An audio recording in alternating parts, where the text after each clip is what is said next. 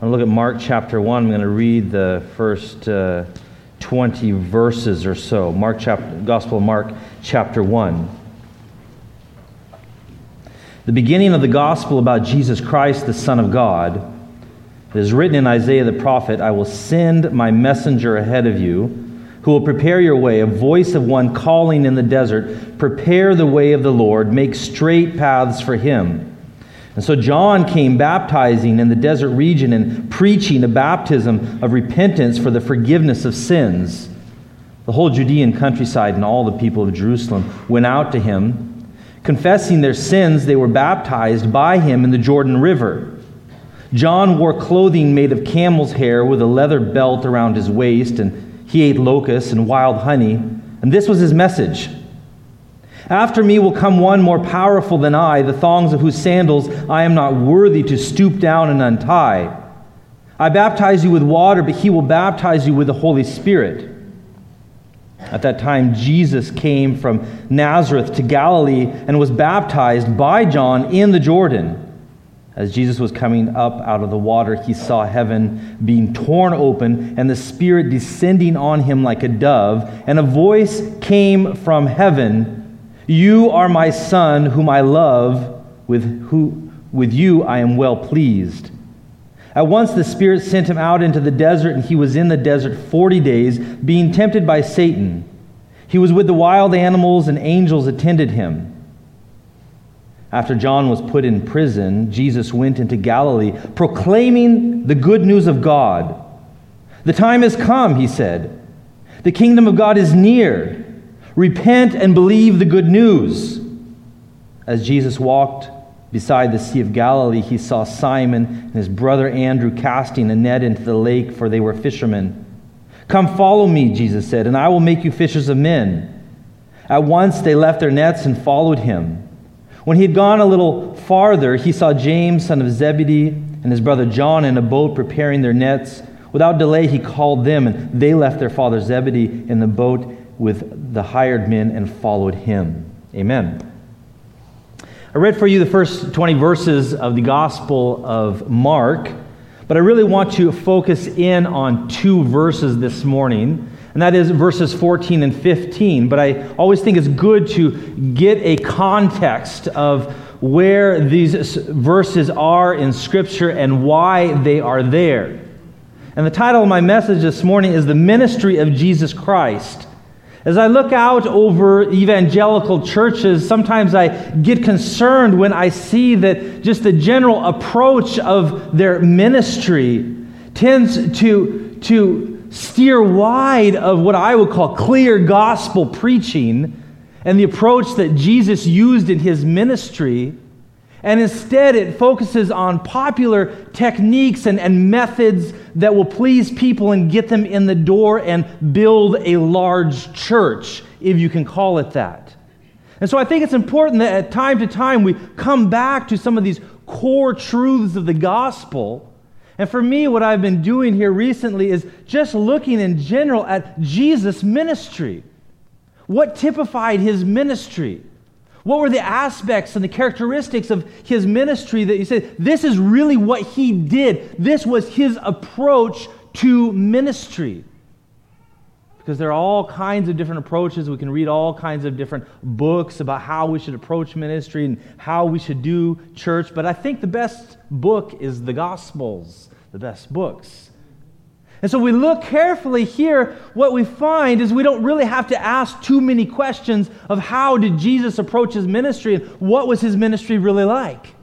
In fact, Mark sums it up for us very well in verses 14 and 15 here when he says, after John was put in prison, Jesus went into Galilee proclaiming the good news of God. The time has come, he said, the kingdom of God is near. Repent and believe the good news. This, friends, is a summary of Jesus' entire ministry. If you want to put it in just a sentence or two, in a few words, this sums it up.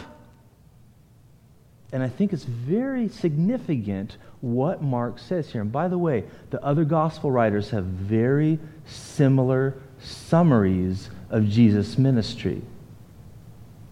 And so let's look very carefully at what Mark says about Jesus' ministry. And the first thing that we see here is that he says that he came into Galilee preaching or proclaiming the gospel of God.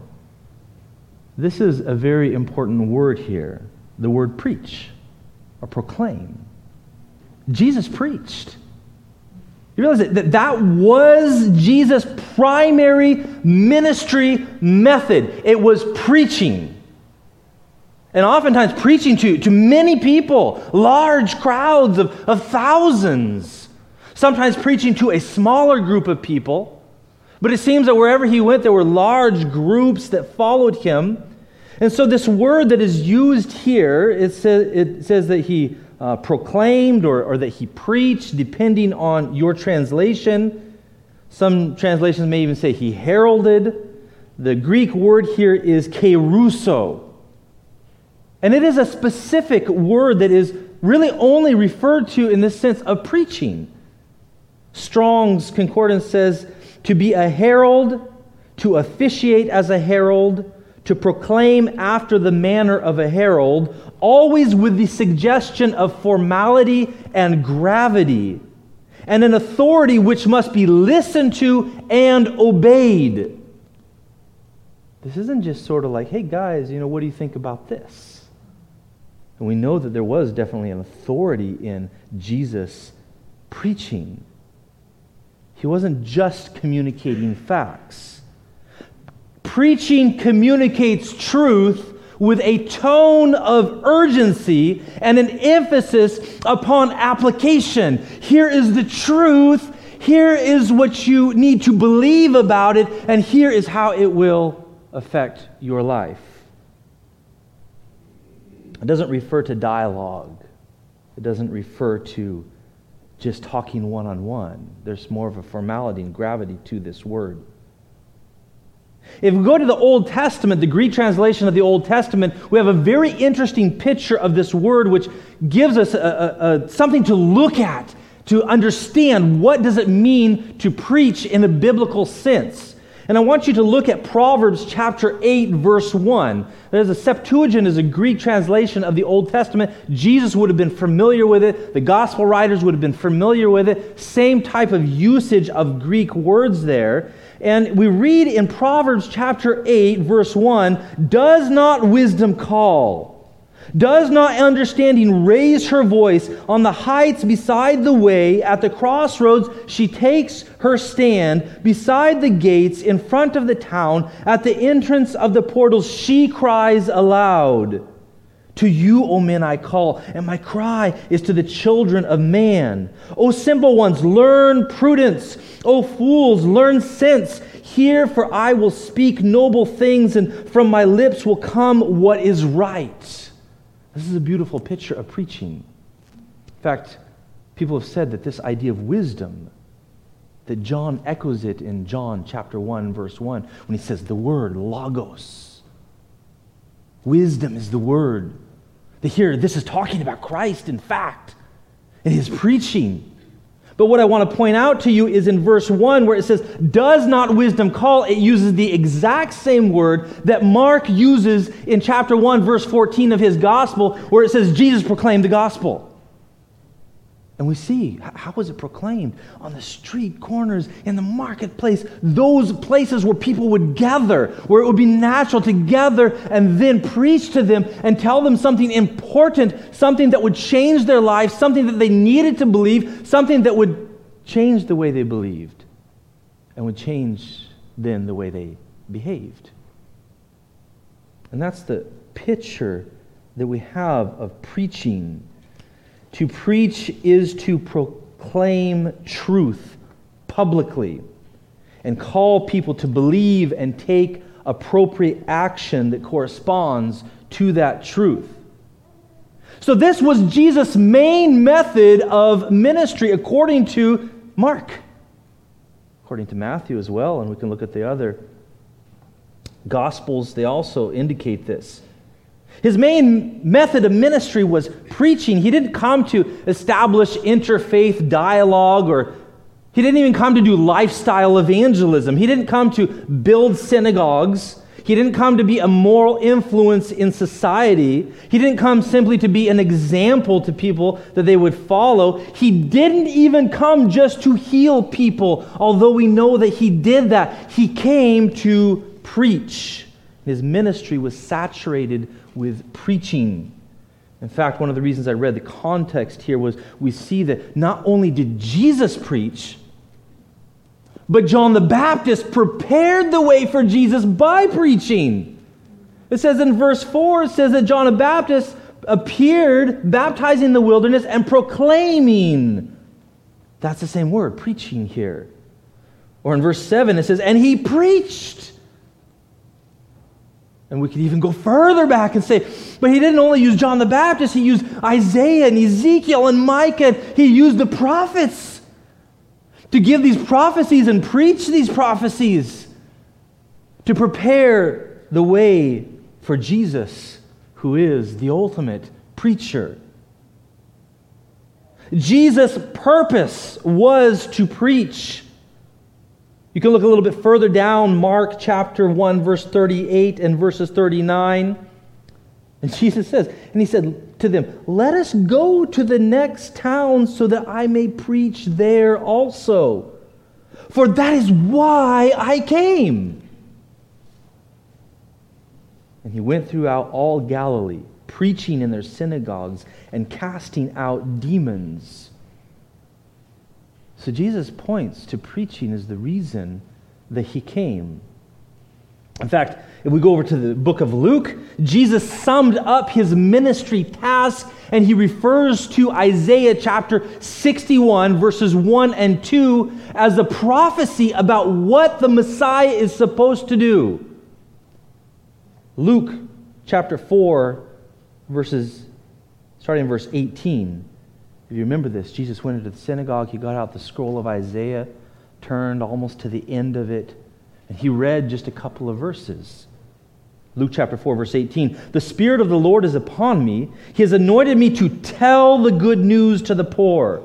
He has sent me to announce release to the prisoners and recovery of sight to the blind, to set oppressed people free, and to announce the year of the Lord's favor.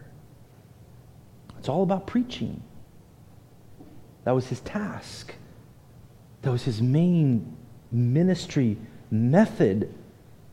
But not only that, Jesus then took the disciples and he preached to the disciples, and then he appointed them, and it says in Mark chapter 3, verse 14, he appointed 12, whom he also named apostles, so that they might be with him, and he might send them out to do what? Preach. He wanted them to preach as well. Jesus also prophesied that the gospel would be preached to all nations, Mark 13, verse 10, and the gospel first must be proclaimed, same word there, preached to all nations. And of course, we know the Great Commission in Matthew and also in Mark 16:15, and he said to them, go into all the world and proclaim the gospel to the whole creation. So it's a task that we have as well. I like how the Puritans said it. You may have heard it before. God had only one son, and he made a preacher of him. Jesus could have been a politician. He could have been a doctor. He could have been a rich and generous businessman. He could have been a military general. He could have been a philosopher. He could have been a lot of things. He could have been a lot of good things. But he was primarily a preacher. The fact that God the Father made him a preacher tells us of how God thinks about preaching. His value of preaching the Word, preaching His Word, explaining His revelation and His truth, His thoughts, and showing His character to people so that they would believe it and understand it and obey it. And it's interesting when I think about this, it both strikes terror in me and awe to think that I'm engaged in the same ministry method as Jesus was. The same approach that Jesus used when he ministered, and it's terrifying because I do not feel able to do it. I do not feel worthy to do it. But it's awing and humbling knowing that God has chosen this method, and that despite our inability, He uses imperfect people to preach His word. And that tells us about His grace, and that tells us about His sovereignty, and that tells us about His love to use people to preach His word and to declare His truths. And ultimately, I understand that I must preach because I realize that I am wholly unable to effect change, real and lasting change in your lives. I can't even do it in my life. And it is the Word that changes. And the Word comes through preaching. And so when we understand that correctly, there is a humility that comes with preaching and that comes to the preacher because he understands that this is not me, this is God. These are not my thoughts, these are God's thoughts. I'm not asking you to follow me, I'm asking you to follow God. I'm not asking you to believe me, I'm asking you to believe God because I know that's what will change you. And I can get up and give you all kinds of tips and tricks and ideas and things that might help you temporarily. But ultimately, that's kind of empty if I'm not preaching God's word. Biblical preaching is an acknowledgement of the fact that neither I nor you can make yourself better, but only the Word of God through the power of the Spirit and the life of Christ can make any difference. Jesus preached because beyond dying on the cross, that was the best thing He could do for people. It was better than healing their diseases. 1,000 times better than healing their diseases. He didn't heal everyone, but He preached to everyone He could. And we have His preaching in His Word here for us today. In fact, if you think about it, without Jesus preaching, His death on the cross would be empty. Nobody would know what to do with it. And that's why we say we preach the cross of Christ. The cross demands preaching, and the preaching points to the cross. They're both necessary for salvation. John, of course, gives us a spectacular picture of Christ's preaching, His embodiment of revelation in John chapter 1, where He says, "In the beginning was the Word." Jesus didn't become a preacher when He came to earth. He already was the Word. In the beginning was the Word, and the Word was with God, and the Word was God. He was in the beginning with God. All things were made through Him, and without Him was not anything made that was made. In Him was life, and that life was the light of men. The Word is intrinsically tied to Christ's preaching. Life is intrinsically tied to Christ's preaching. Do you see that connection here? The Word and life? God is truth, and God is the Word, and one does not exist without the other. That is to say, the truth of God does not exist apart from the Word of God, and vice versa. God is a speaking, communicating God. He does not hide His truth from us. He gives it to us, and He expects us to listen, to believe, to understand, and to respond. In fact, it's God's Word that made everything. I really find it fascinating that if you go back to Genesis chapter 1, Moses begins his writings, he begins the Bible by saying, "And God said." In the creation account, 10 times Moses repeats this, "And God said, and it was." You know why he did that? Because he was speaking to a group of people that did not have God's revelation, that were all about worshiping other gods that they had in Egypt. And he said, listen, I want you to understand and know the God who speaks. It is His word, it is His truth, and when He speaks, it is true and it never changes. It always happens exactly as He says every time without an exception. His word is powerful. It's not my word. Let's not get caught up in word of faith thinking that I can do what God did in Genesis chapter 1. I can't.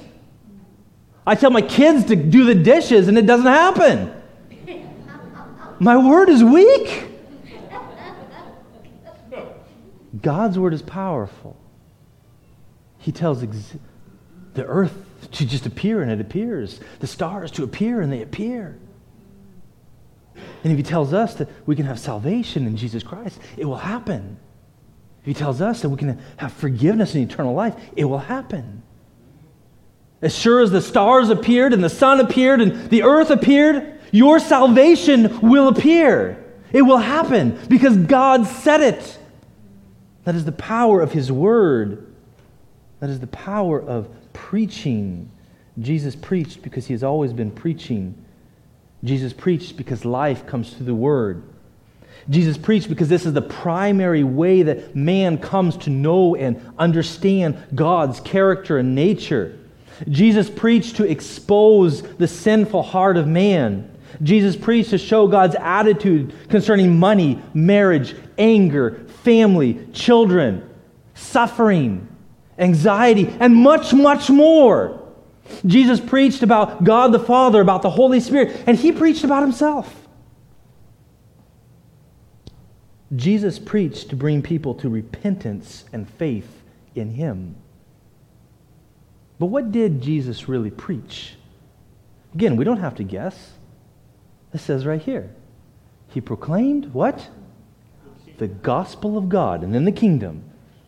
There's two aspects of what Jesus preached that I think are very important for us to remember here. And first of all, it says He preached the gospel of God. There are many kinds of preaching today. There's psychological preaching, there's pop cultural preaching, there's emotional preaching, there's historical preaching, there's academic preaching, there's traditional preaching, there's fashionable preaching, there's let me pat you on the back and tell you how amazing you are and pump you up with emotions and send you out the door to meet your destiny preaching. Jesus didn't preach that. And I don't preach that.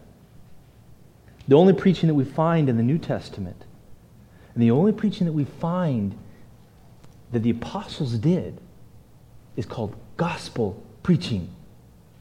Gospel preaching. That is what we preach. Because that's what Jesus preached. And that's what Paul preached. And that's what Peter preached. That's the preaching that we see in the New Testament. And Mark just says it right here. It's preaching the gospel of God.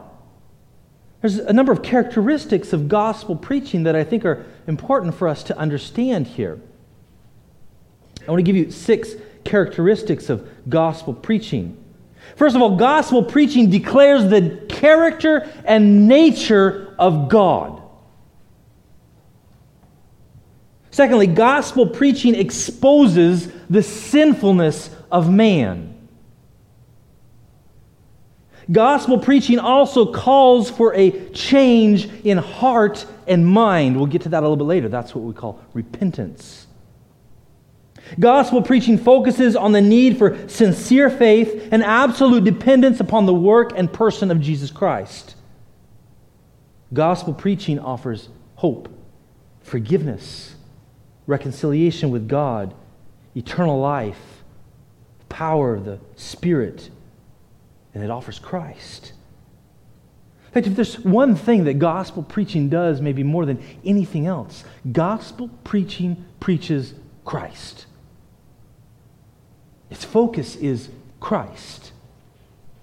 Christ is the solution to our problems. He is the object of our faith.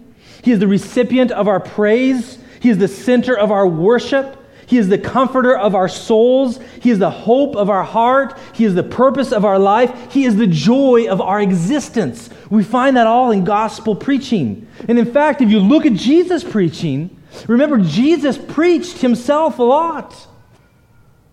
Look at the book of John. And Jesus, he's preaching, he says, I am the bread of life. I am the light of the world. I am the door. I am the good shepherd. I am the resurrection and the life. I am the way, the truth, and the life. I am the vine. Before Abraham was, I am. Jesus preached a lot about himself. We ought to be preaching a lot about Jesus. Peter, when he preached his first sermon at Pentecost in Acts chapter 2, he got up and said, "Therefore let all the people of Israel understand beyond a doubt that God made this Jesus, whom you crucified, both Lord and Messiah." His sermon was about Christ. It wasn't about how to have a better marriage or how to raise your kids. And I'm not saying that's not important. It is. But it was primarily about Christ. We know that Paul preached Christ. He tells us that very clearly. Look at 1 Corinthians chapter 2. "When I came to you, brothers, I didn't come and tell you about God's secret with rhetorical language or wisdom." We talked about these. That's a different kind of preaching, right? "For while I was with you, I resolved to know nothing except Jesus, the Messiah, and Him crucified." It's clear that was the focus of Paul's preaching. You know, there's two difficult groups of people to preach to, and I've had experience preaching to both of them. There are those who have never heard the gospel and those who have ever heard the gospel. Do you understand? Those who have never heard the gospel and those who have ever heard the gospel. And the first group is hard to preach to because those who have never heard the gospel, as Christina was saying, you have to give them the absolute basics. Who is God? Who is man? What is sin? What is death? What is eternity? You have to drill down to these basics and repeat them over and over again and look for different ways to say them. And I know that in the soldiers' ministry that oftentimes it was sometimes a little bit frustrating, but yet exciting to preach to them things they'd never heard before.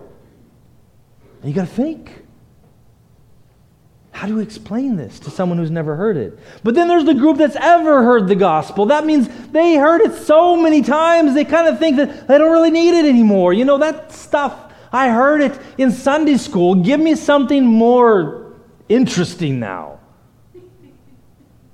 Just tell me how to do my life. That would be good. And they kind of think, you know, I kind of know the gospel. I know I've heard a lot of times. They're not moved when they hear the gospel preached anymore. They're not moved in the Spirit. They think that they need something deeper, something more practical, something more interesting, something new, something beyond the gospel. And that is undoubtedly a terrible place to be. And that's a harder group to preach to, honestly. And that's the group that I usually find in churches that are usually sitting where you guys are sitting.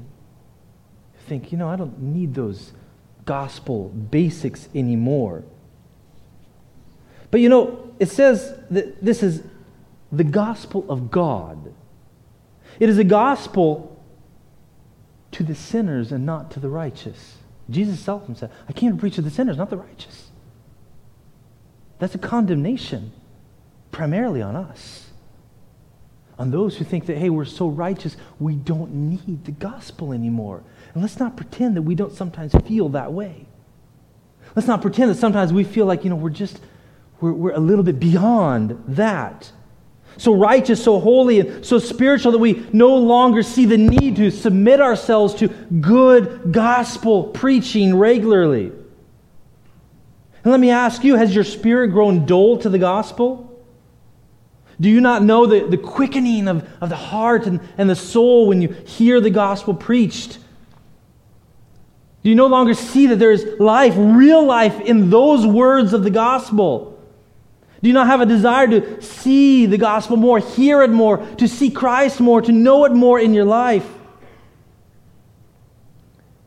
The soul that knows God and seeks God never grows tired of hearing the gospel, because it knows that that's the only source of true life. He might hear it 1,000 times, and it's not enough for him. Others might look at him perplexed and think, why are you going to that church? Why are you going to hear that sermon? Why are you reading that Bible? Didn't you hear it enough? Didn't you read it enough? He says, no. I wanted more. The gospel is not enough. I want to hear it more. Even though it is the same gospel, it is new. Even though it is the same gospel, it is more glorious every time we hear it. The soul that believes the gospel with all of his heart, he doesn't need to be cajoled and coaxed and convinced to go and listen to good preaching. He wants to go there. He doesn't look for excuses to stay away from there. He looks for excuses to go there. He runs to the church and to the Bible study and to hear what he knows is the only thing that will really bring him comfort and hope and that will really bring lasting change to his life. So Jesus preached the gospel. But there's another aspect to the content of Jesus' preaching. It says that Jesus preached the kingdom of God. We must remind ourselves that Jesus, when he preached the kingdom of God, it really shocked those who were listening to him. For those of us who have been in church a long time and we read through these wonderful, beautiful stories in the gospel, oftentimes I think that we have a tendency to make them more like into children's stories. Oh, wasn't it so nice? Oh, wasn't Jesus just so, perfect and nice and kind? He wasn't always that way. And some of those things that we read, they were very difficult for them to accept. They were shocking. In fact, how do we know that they were shocking? Verse 14 says, after John was arrested. Jesus was baptized by John, right? And after John was arrested, Jesus started preaching. And then what happened to Jesus? He got arrested. He got killed for his preaching.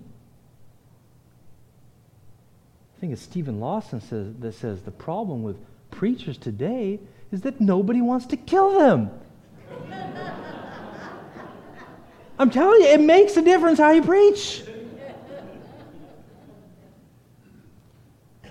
And so his preaching of the kingdom of God was revolutionary. It went against the way they thought, against their worldview. At times it was harsh. It was difficult. So they said it was difficult to understand sometimes. And some people hated him for it. They just hated him altogether. And that's why he got killed. You know what sets kingdom preaching apart from other preaching is that, well, Jesus literally says, the kingdom is not of this world. So here's the thing, friends. When you see preaching or when you hear preaching that is primarily focused on things of this world, on things that you have, and things that you do, and things that you want, it's not kingdom preaching. Amen. When you hear preaching that is focused primarily on God, on Christ, on truth, on things that you believe, that's gospel preaching and that's kingdom preaching. It's not of this world. That's what Jesus told Pilate. My kingdom is not of this world. When you hear preaching that is primarily focused on things that are temporary, it's not kingdom preaching. When it's primarily focused on things that are eternal, it probably is kingdom preaching. Those are the significant things in life. We just have a tendency to flip it all upside down and turn it around. Focus on the things that are insignificant, the things that are temporary, the things that will leave us. And Jesus said, no, the kingdom is about eternity, the things that will never leave you. So Jesus preached the kingdom of God. And I want to give you a number of characteristics of the kingdom of God. I won't give you all the verse references for this, but if you ask me later, I can give them to you. The kingdom of God preaching is not about temporary, but about eternal. It is not about external, but about internal. It is not about comfort, but about the cross. It is not about how to be seen by people and put on good appearances, but how to be known by God. It is not about seeking glory, but about giving glory. It is not about man's rules, but about God's reign. And primarily, kingdom preaching is about God. It's about God. It is preaching that focuses us upon God and upon Jesus. Paul says, we do not preach ourselves. How do you preach yourself? I would hate to preach myself. It'd be the boringest sermon ever. Well, this morning I got up at 7, then I went and made myself some coffee. You should do that too sometimes. Then I had to wake the kids up, and then, why preach yourself? Preach God. Kingdom preaching is preaching about God. There's a final thing that we need to look at here. So Jesus preached. Jesus preached the gospel. Jesus preached the kingdom. But there is a goal in all of this. Why did he do it?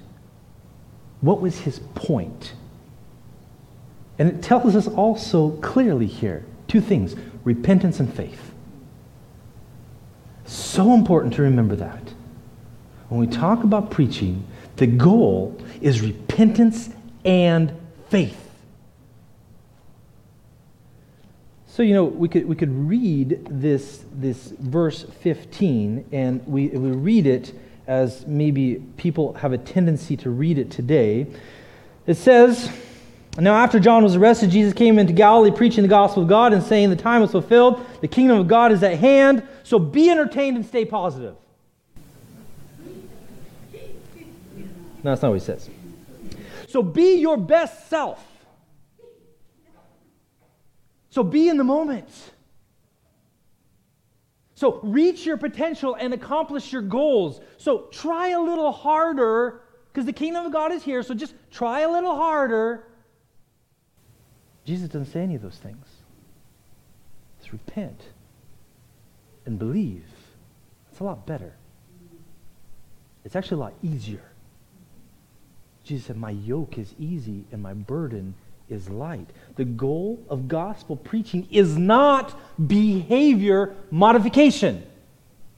That is a side effect of gospel preaching. We need to be clear about that.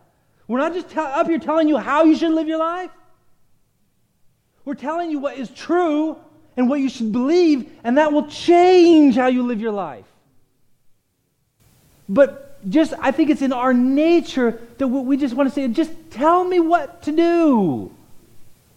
I remember we had this conversation with our kids many, many times. And we say, young man and a young woman, your tone of voice is not right. I said, well, but I said the right thing. No, but it's your tone of voice. Well, just tell me how to say it, and I'll say it how you want me to say it. And we're like, but that's not going to work either. We just want you to be good. We just want you to be kind. And I can't make them be. They have to change their belief to change their be. I can't make you be, but God can. So the goal of gospel preaching is repentance and belief. Too often, I think we as parents especially, we focus on behavior modification. We're telling our kids all the time, you got to do this, can't do that, that's wrong, that's bad, this is good, got to wear these clothing, not those, don't get a tattoo, don't smoke, don't drink. And they grow up and they leave the church and we're like, how come they didn't believe? All we told them was what you should and shouldn't do. We never really had the goal of, I want you to have a relationship with God through Jesus Christ. We never really focused on those heart matters of, it's much more important, your heart attitude towards God. You need to have a repentant heart, not just do the right things. I mean, my goodness, anybody can do the right things when people are looking. We're all really good at that. We're especially good at that on Sunday morning. And so we're training our children and telling them what to do all the time. And then they leave us and we're like, why didn't you believe? Because we never focused on that. We never really called them to that. All they saw was do or don't do. Jesus preached repentance and faith. That's the goal of all true biblical preaching. Anything beyond that is secondary at most because it will not have eternal consequences. Repentance and faith will, behavior modification won't. And when we just talk about how to behave, it ignores the true power of God. In fact, sometimes we get confused and we think all the power is within myself to do what's right. And I'm just a little more disciplined and write down a few more things, set my goals. I can change myself, but I can't. So Jesus called people to repent. What did he call them to repent of? Jesus called them to stop relying primarily on their own self-righteousness. Matthew 23 is probably the scariest chapter in the Gospels for me. Jesus spends a whole chapter condemning the religious leaders and telling people, don't be like them. They do the right things, but they aren't the right things. That's the danger of religion without repentance. He called them to stop relying on their own self-righteousness. He called them to stop relying on their family heritage. He stopped them to stop relying on their wealth. He told them to stop relying on anything and everything except one thing, which is Jesus. And so he called them to repent. It's not a word that we use very often today, so I want to just clarify a couple of things when I talk about repentance. First of all, repentance is not simply feeling bad for what I've done. It includes that often. But it's not simply feeling bad for what I've done. I like what Thomas Watson says about this. He says, sense of guilt is enough to breed terror. Infusion of grace breeds repentance. If pain and trouble were sufficient to repentance, then the damned in hell should be most penitent. For they are most in anguish. Repentance depends upon a change of heart. There may be terror, yet without change of heart. So let's not get confused and think, oh, he's very upset about what he's done or his sin. That doesn't necessarily mean he's repented. Also, repentance is not a means of self-atonement. Sometimes we get it. In fact, that was the whole purpose of one of the main points of the Reformation. They took this term repent here, and they saw it as penance. Okay, you sinned, you need to go out, and you need to do a bunch of good things now to pay for those sins. No, that's not repentance. That is technically what's called penance. And it's not in the Bible. Also, repentance is not just a vow to change my life. I mean, I do that like every January 1st. And it lasts for a month. Okay, it doesn't work. It's not just a vow to say, okay, I'm going to get better, I'm going to stop doing this and start doing that. And also, repentance is not just an act that is done at the end of the service, at an altar call or raising your hand. It's not just a prayer that's prayed. Repentance is a condition of the heart. So there are 4 ingredients to biblical repentance. And the first is this: a clear understanding of the gospel of Jesus Christ. We must be very clear in our explanation of the gospel for there to be repentance. If we're not, it is not biblical repentance. A clear understanding of the gospel of Jesus Christ. Number 2, a recognition and sorrow over personal sinfulness in the light of God's holiness. Not sorrow because I got caught. Not sorrow because I wish I was better than somebody else. Not sorrow because I just feel bad for myself. Sorrow because we have offended a holy God. Thirdly, biblical repentance includes faith. Faith that wholly relies upon Jesus and trusts Him for forgiveness and salvation and life. And fourth, ingredient in biblical repentance is it produces fruit. I already talked to you about that. We don't preach behavior modification, but we do talk about what is right and wrong. We do talk about how we should live and how we shouldn't live. But that is fruit. And for somebody that has said, yes, I believe in Jesus Christ, and you don't see any change, you don't see any fruit in their life, we have to say, I'm really not sure that that was true heart change. So biblical repentance always produces fruit. And there's a final aspect, and I'll close with this, of repentance that I think is important for us to remember. I want to go back to Martin Luther and the Reformation on this. Martin Luther, when he penned his 95 Thesis to the door, he started it with this: when our Lord and Master Jesus Christ said, repent, He willed the entire life of believers to be one of repentance. What does that mean? Friends, the believer has a spirit of repentance. It doesn't. So yes, there is repentance to salvation, and then there is a life that is typified by a spirit of repentance. In fact, even in this verse here, the word that Jesus uses for repentance could more technically or literally be translated, be repenting and be believing the gospel.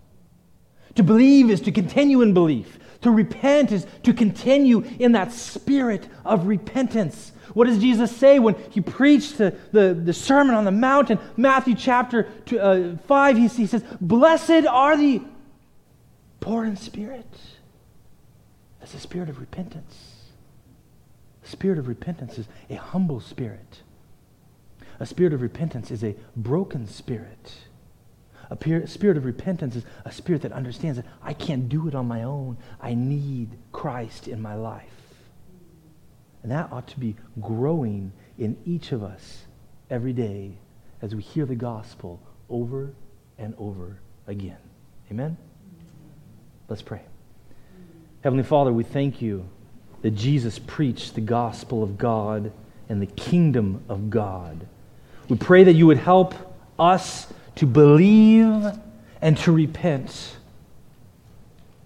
that our lives would be typified by that we would long to hear the gospel again and again, because we know that it is the source of life for us. Pray in Jesus' name. Amen. Man, thank you, Caleb, for bringing the word of God. Let's respond. Let's end this formal time together with singing the first verse of the great hymn, Be Thou My Vision, in light of what we just heard. It says, Be Thou my vision, O Lord of my heart. Jesus, be our vision. Not be all else to me, save that thou art. Thou my best thought, by day or by night, waking or sleeping, thy presence my light. Our thoughts be Jesus.